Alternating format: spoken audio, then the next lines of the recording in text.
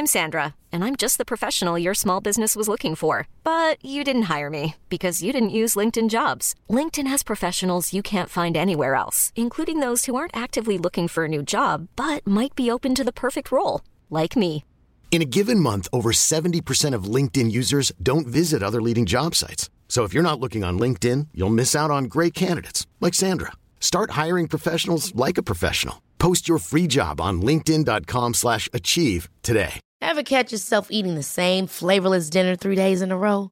Dreaming of something better? Well, HelloFresh is your guilt-free dream come true, baby. It's me, Keke Palmer.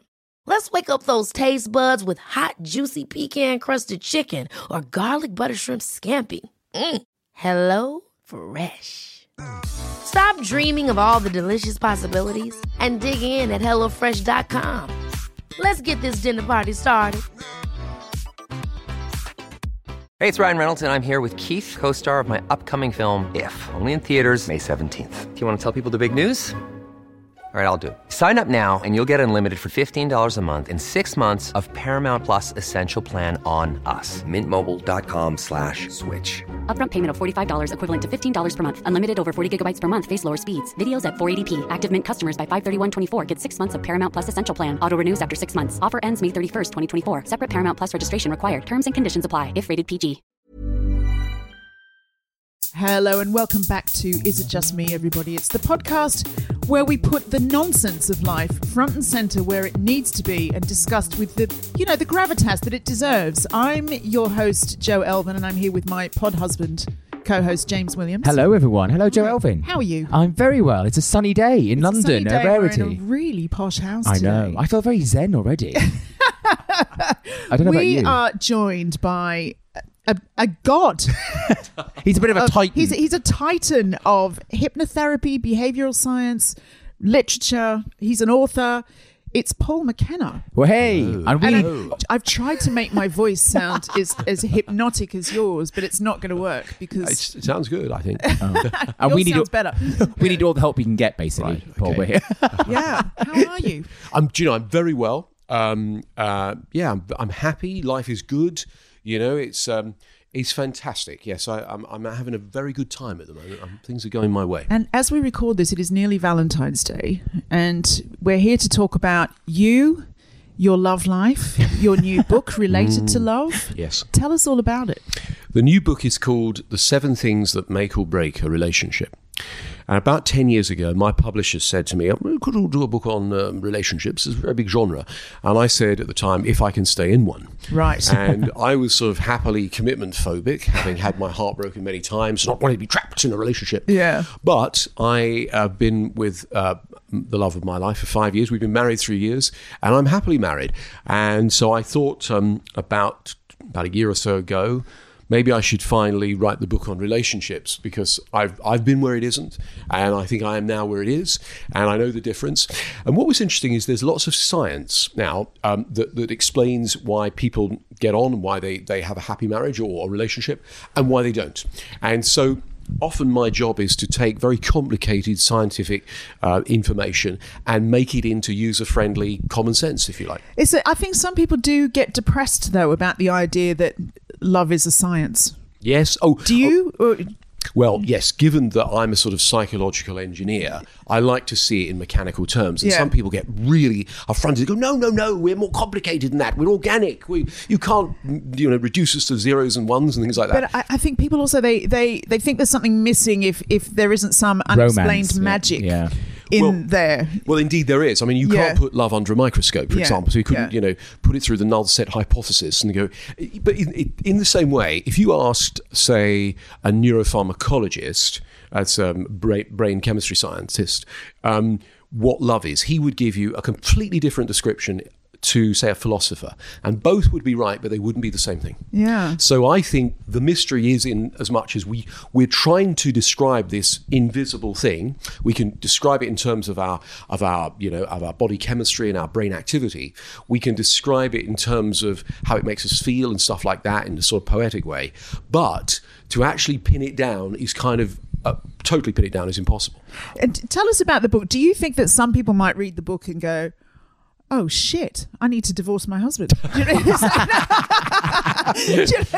Well, if that were the case, it would be helpful. Well, this is aimed at people that want to get into a relationship, particularly those people who keep repeating the same mistakes, and they want to discover why it is, and indeed how to change that. Yeah. Also, those people that are in a relationship and it's having its ups and downs, it's not going as well as they want, and again they want to understand why did I keep doing this, or my partner keep doing that.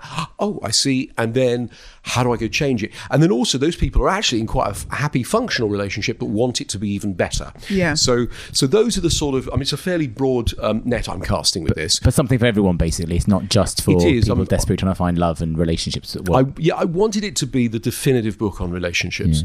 And I mean, it's not for me to say whether it is, but that's what I always set my bar fairly high. I go right to that standard. And this was probably one of the toughest books of all to write, because it isn't just a simple formula. Because people go, well, what are those 7 things then? And I go, well, they're processes. Yeah. So I talk about communication, action, self-care, generosity, having shared values and a shared future. And so in the communication one, for example, I describe how the research has shown that even though we use all of our sensory modalities, seeing, hearing, feeling, etc., people tend to prefer one, right? So some people are visual. Very often they end up as writers, or they end up as graphic designers. Some people prefer auditory. I do, because I was a radio broadcaster for years. And then some people like kinesthetic feelings, like a masseuse, And people will give away what their preferred modality is by the way their eyes move, also by the predicates they use in their language. So visuals will go, I see what you mean, that looks good. Auditories might go, oh, it rings a bell, and yes, he said some interesting stuff. And the kinesthetics go, we touched on some really nice stuff today. So when you are eliciting someone's love strategy, you kind of find out what their preference is, and then you tailor what you do to that. So, for example, my wife is visual. So when I take her a present, like a bunch of flowers, that means a lot to her. Or if it's an act of service, I take her tea or coffee in the morning. She says, oh, how thoughtful of you. Yeah. I'm an auditory. So you say, presents is very nice, but I need to hear that you love me, right? Actually, and then if I think it's meaningfully said, then I buy it. Whereas kinesthetics, you've got to touch them when you go, really love you, or you look so great tonight. Yeah. It's got to be meaningful. And so little things like that were a game changer for me. So for years, people go, oh, I bought you this present, don't you like it? I go, yeah, it's nice. And they go, no, you don't look like you like it, but I really love it. Oh, now I get it. Things like that. And then in the sort of self-care category, you've got, what I found interesting was that there was a great study done a few years ago where it was into happiness. And these researchers found that people who were married tended to be happier. So they concluded initially, marriage makes you happy. But given it was a longitudinal study, over time they realized that wasn't the case. And it was actually people that were happy in themselves tended to then find somebody to have a functional relationship with. Oh, that's interesting. Yeah. So part of this book is to go, it's an inside job, start on yourself, you change, the world changes. Yeah. And, And is that an epiphany that you had yourself? About your relationships? Yes, several things. Firstly, I kept repeating the same mistakes because, see, as a kid, you watch a training video, you watch how mum and dad get along, and you go, God, let's not go there. Yeah. Well, actually, my mum and dad were pretty happily married, but things like, say, when I got my heart broken a few times when I was younger, I thought, I'm never going to let that happen again. So my unconscious mind sets up a self-sabotage mechanism because it goes, hang on, we're falling for this person, and last time we did this, we got trashed, so I'm going to kill it now. Yeah. And so even though the unconscious has a positive intent, it's not a functional one. And so uncovering that, because I used to think of myself as, there's a friend of mine who uses owner or victim. And in business, I'm an owner. I take responsibility for what I do in my professional life. But in relationships, I was a victim. I kept going, how come I just keep finding these nut women, and these women that are bonkers? And then what's the common denominator? Me. That reminds me of the odd Louis C.K. joke. It's like, if you meet one arsehole a day, you've met an arsehole. If you meet arseholes all day, you're the arsehole. Yeah. It really makes me laugh. I mean, without boiling it down to a very simple, what do you think is the most common mistake people sort of make in love? Is there one absolute clanger that majority of people make again and again? Yes. I've been asked this a number of times. And the thing is that the way you've got to look at it is your life working or not? If it isn't, there'll be a pattern. right? And so I would go to that. So rather than having sort of one size fits all, so some people unfortunately, some victims find abusers. It's literally they've got a radar for it because we seek the teeth that made the wounds, as Kenneth Tynan said. And so subconsciously, if we believe that's the way life is, or we're not good enough, or whatever, we'll attract that in. So what I say to people is, look at the results you're getting. That's what I did in the end. I went, can't just be them, it's got to be me. What's my part in this? And went and cleaned it up. So very often the things that people do is they will go to a type. They'll make a picture in their head, particularly blokes do this, and they'll go, I want a woman that fits that picture. And they won't necessarily go to something deeper like their values, their shared values, which is how happy couples connect. Because when people say, isn't it opposites that attract? I go, it may seem that way on the surface. But when you go deeper, their value system, so say the husband is very outgoing, the wife's a bit shy and that sort of thing, because he's the man of the house, their shared values are, this is the way a husband and wife should be. Yeah. I'm the breadwinner, you take care of the home, for want of a better metaphor. So common mistakes that people make are things like they don't take responsibility. So they make it all about the other person, and it takes two to tango, and also repeat the same things over and over again. I know I did. Of course, that's actually listed as a definition of insanity, isn't it? Repeating the same action, expected to get a different result. Yeah. Yep. Well, the book is available now. Yeah. Yes, it is. It's not just a book, it's a system. It comes with audio and video. So it's the great thing about the digital age we live in now is you just hit a button and I pop out, or you can listen to me saying, do this, do this, do this. And you suddenly go, oh, I see. And you get hopefully insight. So really this is a way of understanding yourself and other people better. Yeah. And I guess that plays into that point you made earlier about the kind of person you are, whether you're more driven by audio or if you're sure. So I mean, I would hope that people go, oh, hang on, I see, that's why my marriage works. That brilliant, I'll do more of that. Or I see, ooh, right, that stupid. Oh my God, I'm an asshole. Exactly. Well, to be honest, Paul, I don't think I need your book to tell me that. But anyway, one of the chapters, shouldn't it? Discover why you're an asshole. Exactly. Hey, that's the kind of title I can get on board with. Yeah. But anyway, do check out Paul's book, whether it's audio or good old-fashioned bookshops or Kindle, available everywhere. Yes. Anyway, Paul, you're now ready to move on to some very, very serious, i.e. very lightweight and silly property topics. Definitely. It's a true test of your deep psychic analysis. I feel like your entire career has been building to this point, Paul. Yeah. I do too, yeah. Bring it on. Let's do it. Okay, first up this week, Mr. McKenna, Ms. Elvin. Is it just me that has, well, I feel like this is a very modern anxiety dream. I mean, my current anxiety dream is but my laptop dying.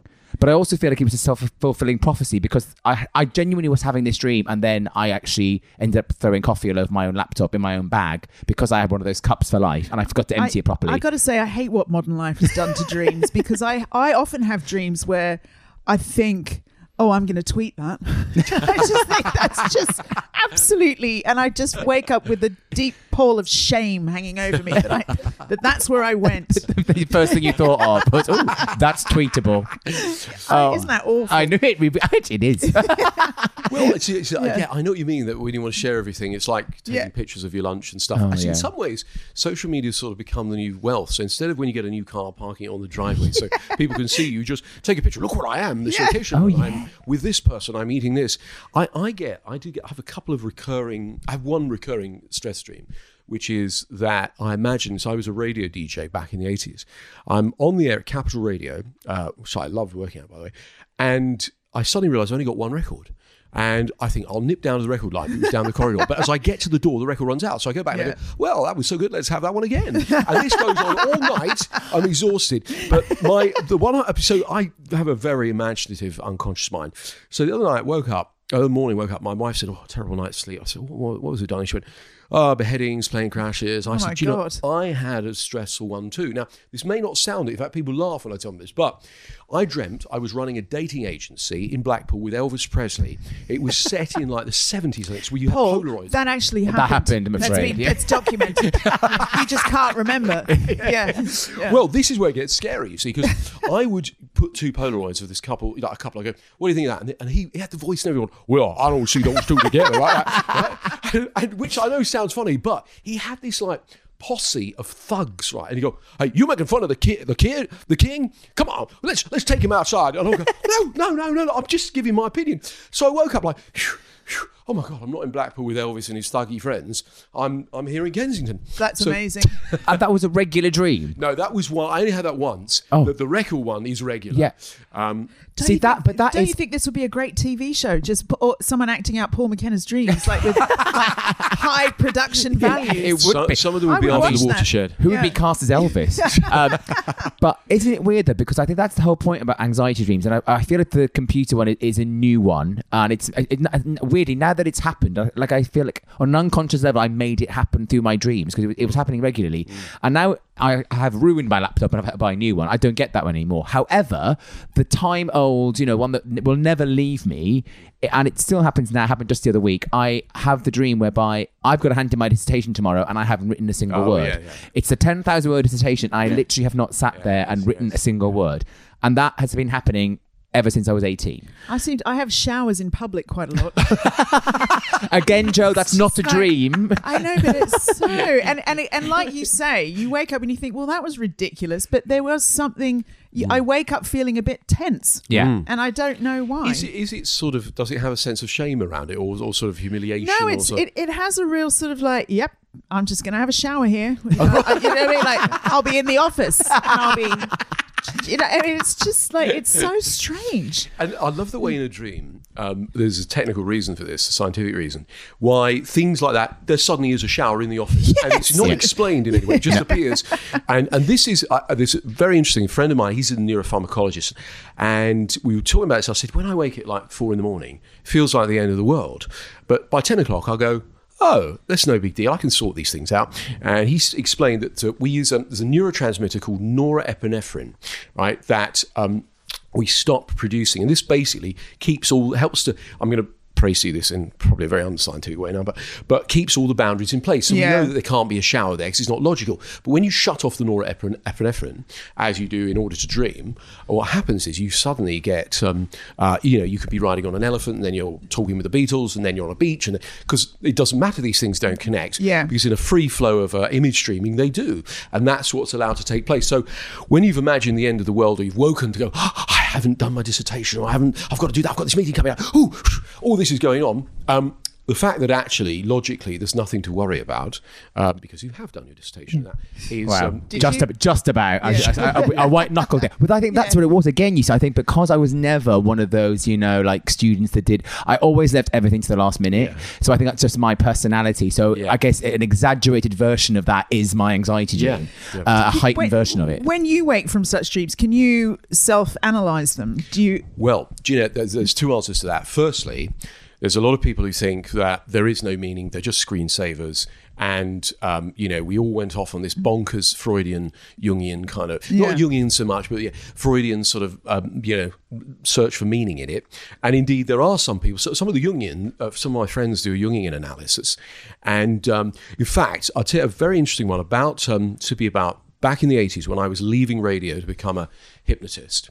I had a dream that I went down into what's called a playpen at Capital Radio, the open plan office. And Adolf Hitler was there, and he got a Capital Radio T-shirt on, right? And he was getting his records ready, and I thought, I should say hello. I said, hello, I'm Paul McKenna. I'm one of the newer, DJs. And he went, oh, yes. He had German accent. I love that they've all got their accents. You really get into it. I like that they're all like big, iconic people from history, aren't they? I mean, mine are so boring by comparison. Indeed, that's the point of this one. So he goes, I said, so how's the show going then, Adolf? He goes, it's going great, so music is good. He goes, but every time I open the phone lines, people bring up the war. Can you believe someone's threatened to kill me? Like this. So I wake up from this weird dream, and there's a friend of mine who does the Jungian analysis, and he said, well, think of it like this. You're a DJ, you're thinking of giving up that to become a mesmeric character like Hitler was.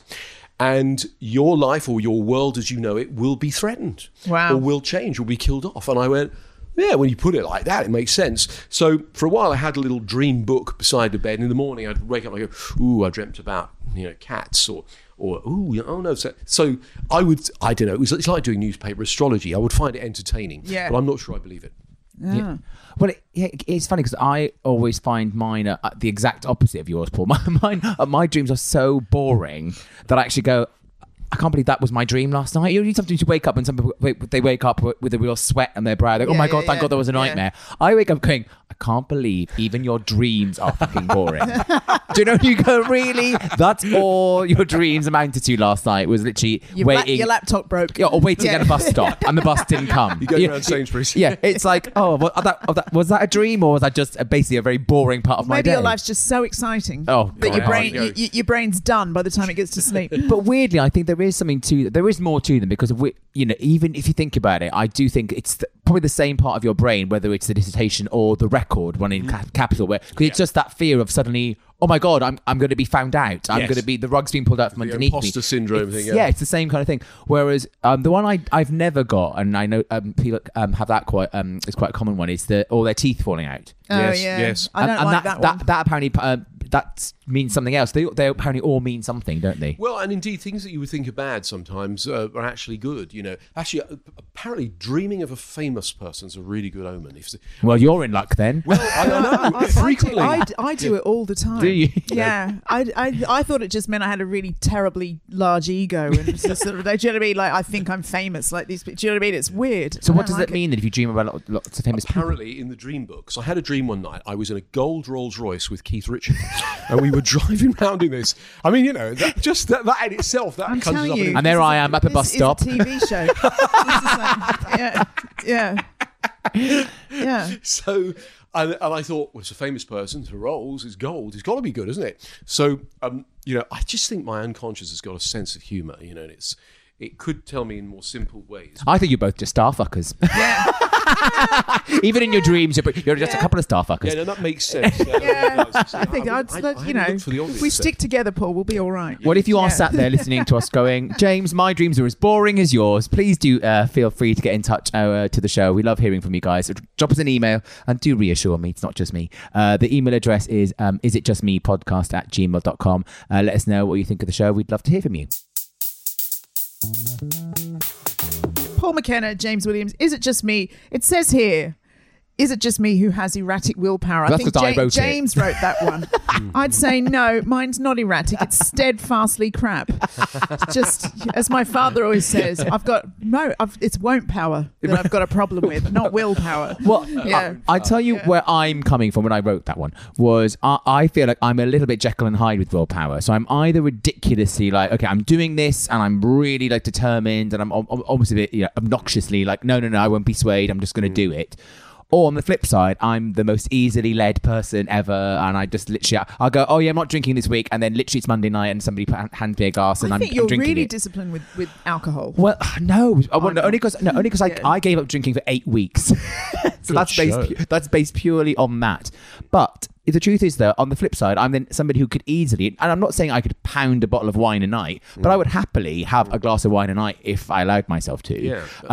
So that's why I feel it's a little bit all over the place. My willpower. Your willpower must be exemplary. Yes. Well, it depends. I suppose if I set my mind to it, like anybody, what's interesting is about this time of year, of course, loads of people are going, so how do you have more willpower to stick to your New Year's resolutions? Because something like 80% of people have now, fallen off the wagon, as it were, first week of Feb. Yeah, I never got on it. Exactly. It's not very comfortable that way. Yeah. So one of the things I say is that, firstly, I've never met, I would not say never, very few people who are procrastinators are lazy. It's often they're scared. They're scared of making the wrong decision, which indeed is a decision. So they just don't want to go at it and fail. The other thing I've noticed about willpower as well is that some people, like particularly beginning of the year, they go, right, I must lose the weight and I must go to the gym, and they set the bar just way too high. Yeah. And what the research shows is if you do something, that you basically what you do is you take smaller steps towards your goal. You then build momentum. You're more likely to achieve it. And so, I suppose there are times in my life when I've had to make a massive change suddenly, bam, and live with the consequences of it. Or what I prefer generally is an incremental change, so a little bit. I'm okay with this, and then I go all the way with it. I mean, I suppose. Often there can be things like, this is what I find, it's moving away from something and moving towards. So if somebody says, I've really got to quit smoking, I say, well, if you carry on, what do you think is likely to happen? Make that a potential future. And they go, ooh, no, that could end really badly, negative health consequences. Well, what if you did quit? And they go, well, I feel like I've been missing out. Yeah, and that would go. Look at further down the line. They go, oh, hang on, I see a future where I'm not a slave to cigarettes. I feel healthier. I'm not worrying about my health. And actually, I'm saving money and all kinds of positive things like that. That's how I get to the gym. I visualize how I'm going to feel, all the self-loathing if I don't go. Yes. So you move away from it. And I actually can't bear that feeling. So I'd rather just go to I also think the build-up of anything, whether it's, I always say this as well, the hardest bit about going to the gym is the journey to the gym. You know, the actual getting on your bike, getting on the bus, getting on the tube, walking there, however you get. Because that's when you're like, I really can't be bothered. I don't want to do this. Once you're actually there, you've made the decision, you get on with it, and you want to get it out the way. Yeah. Likewise, I always feel like if you're not drinking, the hardest bit is telling people when you're going for dinner that night, oh, I'm not drinking tonight. Because you're dreading that, oh, for fuck's sake, what, you're so boring. Like, but once you get out the way... Your friends are awful. I know they are. and clearly functioning alcoholics. Barely functioning alcoholics. But come on, we've all got those friends. But do you know what I mean?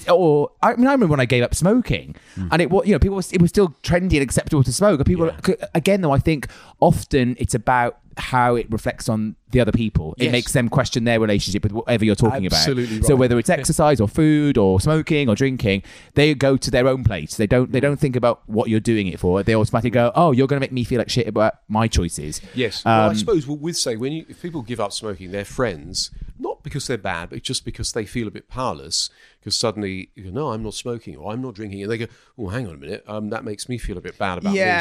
So surely you just have one, or they blow smoke in the direction of them and that sort of stuff, or clink the ice in the glass of the deliberate sabotage. Subconsciously, that's right.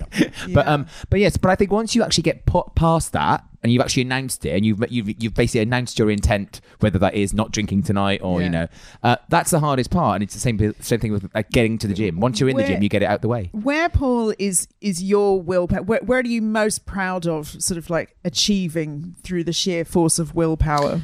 Let me have a think. What have I think, but it comes in several forms. Like, you're in a situation, I think, I'm just never going to do that again. Yeah. I'm never going to go back to that. It's enough is enough, like it's a threshold.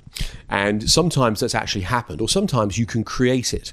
Right? So, for example, I've got several examples. So, for example, that threshold, last straw that breaks the camel's back, is useful. Say you're having trouble getting over somebody, right? Yeah. You've broken up and you think, I just keep thinking about them a lot. What you do is you think about all the times you thought, I hate this relationship. I just got, and you and think about the things that went on that you didn't like, and you do it over and over again in Technicolor, and it creates then a feeling of enough's enough. Yeah. But then also, I think sometimes when somebody says, I don't like it when you do this and this, and you think, I don't want to be that person. And so I use a bit of what you do, Joe. I go, that's what I want to move away from. I don't want to be, I don't want to be that person. And then you think, what do I want to be? And I have to have something to move towards. So there's loads of different examples in my life of, where I decided I was just going to change something. For example, about... I think it was 2.5 years ago, I decided I wasn't going to drink vodka again, because my wife said, you have one, actually my wife, my mother and a friend said, you have one a glass of vodka, you're great fun. 2, you get a bit daft, and then you repeat yourself when you've had... Oh, I do that. No, I always do that. On wine, though, that you don't drink vodka. No, I always repeat myself. Yeah. My poor husband, if I've been out and on my own with friends, and he's like, yeah, you told me that. Yeah, you told me that. So what happened was, I don't know if you remember, when Bernard Manning, the comedian, was dying, his son said to him, do you want to be cremated? Do you want to be buried? And he said, surprise me, right? Which is, as a comedian would do, make a joke out of it. Anyway, I said, actually, I think I'm going to stop drinking vodka. And I said to my unconscious, I put little trials of vodka, make me stop, surprise me. Anyway, we went on holiday, and I noticed they had the finest vodka in the world is Beluga Gold, right? And it's proper Russian vodka. It's not, the monkey piss that everybody else drinks over here. This is proper vodka. Anyway, I thought, I'll have a glass of that. 1 to 2, 2 to 3, 4. And I drank it like a fiend. I had no idea, apart from my subconscious, to the point where I suddenly went, I feel really ill and sick. I think what it was when I was a kid, I was watching the Waltons, and Jim Bob decides he's going to smoke, and Grandpa catches him. Oh. Yeah. And Grandpa catches him, goes, no, come on, let's go have a smoke. Yes, no, smoke. I remember. So he makes himself sick, and then he never wants to smoke. Yeah. And I think I did the same, because I went, I feel really awful. I'm in a beautiful location. I'm with my wife. And do you know now, and I just, even if I wanted to, so I basically waterboarded myself. Yeah. With vodka. Good job. I think people do that a lot with absinthe. Yes. Yes. Oh, I'm just so proud. My husband congratulated me the other day because I've managed now for 6 weeks to keep my spare room tidy. Oh. Like my dressing room. I mean, honestly, that was going back to that was my Everest. the second I think I managed to not vomit in my spare room. Well, I've never done that. You mean your willpower is... At least if I do that now, there's room to vomit. But can I just there's check? room to see it. Can I check? The connection here is willpower, and your willpower has been to keep your dressing room tidy. Yep. Yeah. Sorry. Yeah. That's what I'm just like. Yeah. Seriously, it was. You know, I've got too many clothes, and it was a big effort. Oh, fair enough. I suppose, yes, it is. I mean, one of those things, some people like everything neat and tidy and put away in boxes. I don't know, I kind of like to see a few clothes and things on the floor because it reminds me there's somebody else here, you know. Oh, that's so sweet. And that people actually live there, otherwise it's just a show home, isn't There's it? no forgetting that I'm in my house, let me tell you that. So basically, you know, willpower, like everything, it's good in small measures. Is that what we're saying? God, that's deep. Yeah. What is it? You know, 'cause ultimately, if you've got too much willpower, you are in danger of being a bit boring, aren't you? I suppose so. There's a great quote by Oscar Wilde, which is never take moderation to excess. and I was sort of... Amen. That, you know, yeah. I suppose because, people say everything in moderation. Well, maybe not. You know, maybe some things full on. I mean, just depends who you are. Yep. Yeah. Oh, well, no, I think that summed it up perfectly. I think we should leave that right there. Damn right. Good old Oscar Wilde.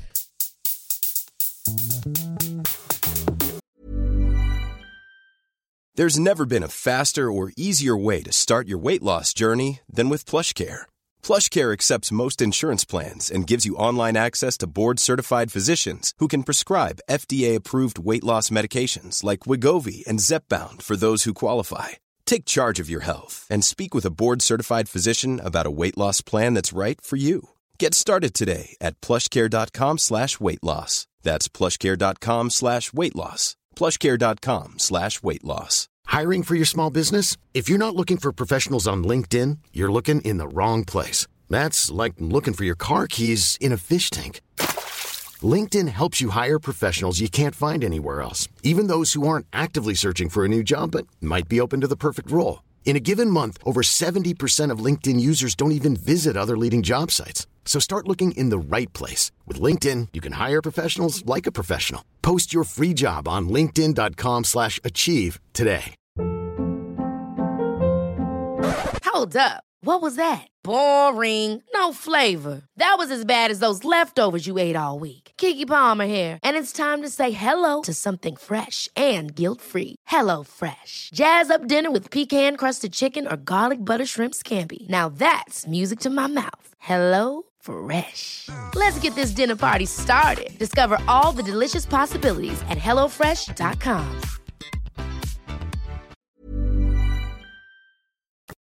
Is it just me, or do you Google the running times of a film so you can see how long it is? Before agreeing to go to see it. That's right. So if it's too long, you might not, or you might watch it at a different time. I mean, obviously... It is a there are a lot of long films these days. It's definitely worthy of consideration. My inner worthy film critic says, absolutely not, how dare you? Yeah. The truth is, of course. And I think most critics do that because... You know, as you said, Joe, they're getting longer and longer and longer, films. Gentlemen, I have a very weak bladder. I need to know what my endurance level is going to have to be. Well, also, I'm quite good. This goes back to, I guess, not so much the willpower thing, but for a long, long time in my life, I would automatically say yes to everything. And then I'd always be the person that would, and I'd also then never, ever pull out. So I'd always feel bad about dropping out at the last minute, where some of my friends would do the same thing, but and feel no guilt about bailing at the last minute. Yeah. So I would always be that slightly pissed off person going, why the fuck did I say yes to this? I don't want to go. And then I'd go and they'd be like, oh, I knew I shouldn't have come. So good to know with my birthday party coming up. But anyway. But no, I'm going to save myself here. But over the last few years, I've become very good at visualizing. So when an invite comes around, rather than do that knee jerk, oh yes, I'd love to go to that. I'm now very good at taking a beat and imagining, okay, in 6 weeks' time, this is on a Tuesday night. It's in February. It's probably going to be cold, possibly rainy. It's a Tuesday night. It's early in the week. No, I'm not going to want to go and do that. Yeah. I'm now much better at visualizing where I'm going to be at when the actual event comes around. Well, you see, that is how I see it too. Because with, say, like a cop show that lasts an hour, what people do is they time their metabolism is set to it, or as you mentioned, Joe, I immediately think if it's a 3-hour film, bathroom break. Yeah. And so, in a sense, things like with a cop show, for example, you know that there's going to be some crime committed. They're gonna get the guy. Maybe they don't. Maybe they do. But in the end, they do, and you can go So that's traditionally how films and TV shows are set up. This is why people prefer a happy ending most of the time, rather than some thing left in limbo or some something confusing is really annoying. Oh yeah. So I actually kind of like formulaic movies, because people go, no, it's true to real life. I've got enough real life in my real life. I want a bald man with a pussycat being chased by a man in an Aston Martin. I want Keith Richards in a gold Bentley. But it is, I have to say, nothing brings joy to my heart more than when I then do this thing, right? Imagine if somebody invites me to go to the cinema to see that film, I will immediately go to Google and put in running length of blah, blah, blah. And if it's under 2 hours, I'm like, yes, I can do this. It's fine. That's why I loved Six the Musical. Apart from the fact that Six the Musical is great. The best thing about Six the Musical, it's 75 minutes, no interval. Wow. So it's also a great musical, but it's also really fast, and they don't fuck about. I'm you're in, glad you're you out. liked that. Yeah, I think it's brilliant. It's great. Yeah. But also, it's funny because I always remember, my mum and my grandmother talking about, films, or those, I guess they were called in the truest sense of the word, those epic films from the 50s and 60s. I thought you were going to say the talkies. No, they're not that old. But they did used to build in a break in much like they have, the theatre has an interval. Yes, that's why if you watch The Sound of you watch The Sound of Music. There's still one of those where my mum and dad live in rural New South Wales, where and the interval, an organ player comes up from the floor. I want to go there. It's just There's an bizarre. ice cream lady. But they have a raffle. Yes, but it is funny because when you watch those films, so like in The Sound of Music, there's that almost a bit where you think, is that the end of the film? Because they're obviously building it up. The bit where she leaves to go back to the Abbey, and it's and it literally feels like the end of the film, but that's because it was the end of the first section. act, and then it started back. Totally. But I do worry that the way people are going now, and I'm without getting too much on my high horse, I do feel like film editing is becoming something of a dying art form, because films are getting longer and longer and longer, and it's driving people. In all seriousness, there's this big thing now about Netflix, and they're getting all these Oscar nominations, and people. But the truth is, I think if you're making a film that's 3 hours long, people want to watch that at home, where they can pause it, go make a cup of tea, and come back. They're not going to go sit in a cinema and watch a 3.5 hour film. The Irishman. It's I actually thought, yes, I'll wait till that comes out so I can watch it at home and pause it. And I suppose also our attention span is, in some respects has become shorter. Because, that's my worry. I do worry that's what's happening. Yeah, well, unless we find something we really like, we tend to concentrate. So there was a bit of research recently about the kids who see everything but they watch nothing. So they're flicking through lots and lots of things. Actually, what's going on, because when I was growing up, and I imagine the same for you, there were 3 TV channels, and then we had a 4th. Now there's 4 million. So what they tend to do is go through the channels, and when they find something then they stop and look at it. But we do definitely want things in short form. So, my brother watches a précis of the news on the internet. He doesn't actually watch the terrestrial news anymore. And last week I recorded, it's an online course. And a fantastic thing, it's 15 minutes a day for 21 days, because everyone's got 15 minutes. And, rather than actually have to sit through the book and plow through it and go, hang on a minute, I think I understand that. And I think that's really, that's the digital age once again. Even things like, you used to ring someone up and go, would you like to go for dinner? Oh, yes, I'd like to go for dinner. Now you can just go, dinner, the letter C, you, and then at 8, and then question mark, and send it off, and they go, yes or no, Yeah.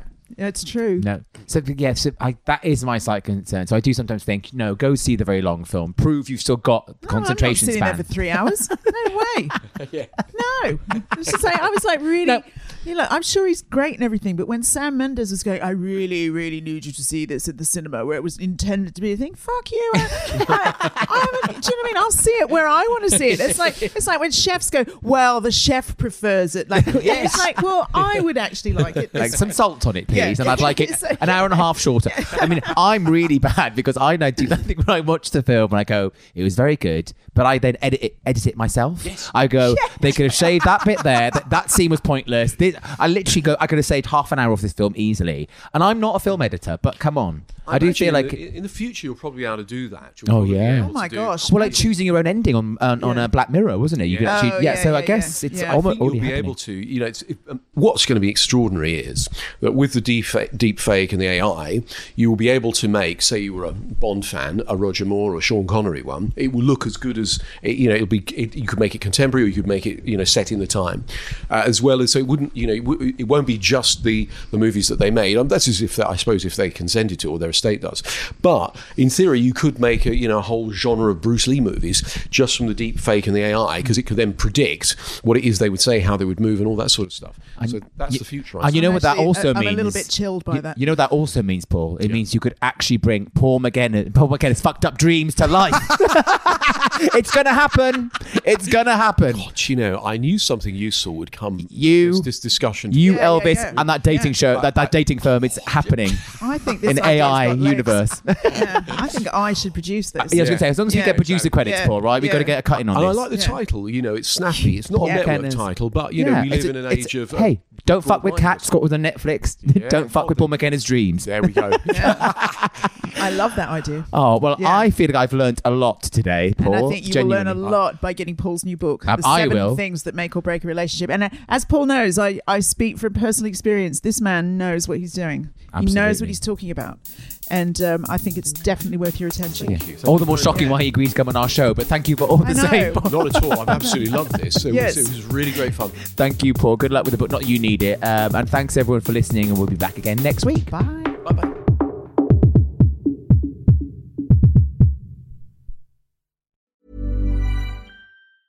Ever catch yourself eating the same flavorless dinner 3 days in a row?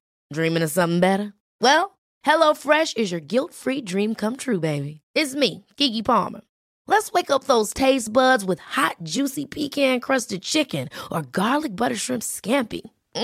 Hello Fresh. Stop dreaming of all the delicious possibilities and dig in at HelloFresh.com. Let's get this dinner party started. Hey, it's Paige DeSorbo from Giggly Squad. High quality fashion without the price tag. Say hello to Quince.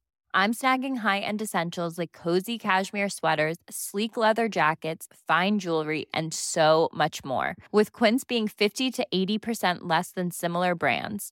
And they partner with factories that prioritize safe, ethical, and responsible manufacturing. I love that. Luxury quality within reach. Go to quince.com/style to get free shipping and 365-day returns on your next order. Quince.com/style. The secret to visibly firmer, summer-ready skin is here. Osea's #1 best-selling Undaria Algae Body Oil. Clinically proven to instantly improve skin elasticity and transform dull, dry skin to silky, soft, and unbelievably glowing. Rich yet never greasy, Undaria Algae Body Oil is formulated with sustainably sourced seaweed to help replenish the skin's moisture barrier and 7 nourishing active botanical oils for results you can see and feel all over. The best part? Its signature scent. A blend of freshly squeezed grapefruit, cypress, and mango mandarin transports you to sun-kissed summer days. This all-natural scent is unforgettable. Everything Osea makes is clean, vegan, cruelty-free, and climate-neutral certified, so you never have to choose between your values and your best skin. Get healthy, glowing skin for summer with clean, vegan skincare from Osea. Get 10% off your first order site-wide with code GLOW at OseaMalibu.com. That's OSEAMalibu.com, code GLOW.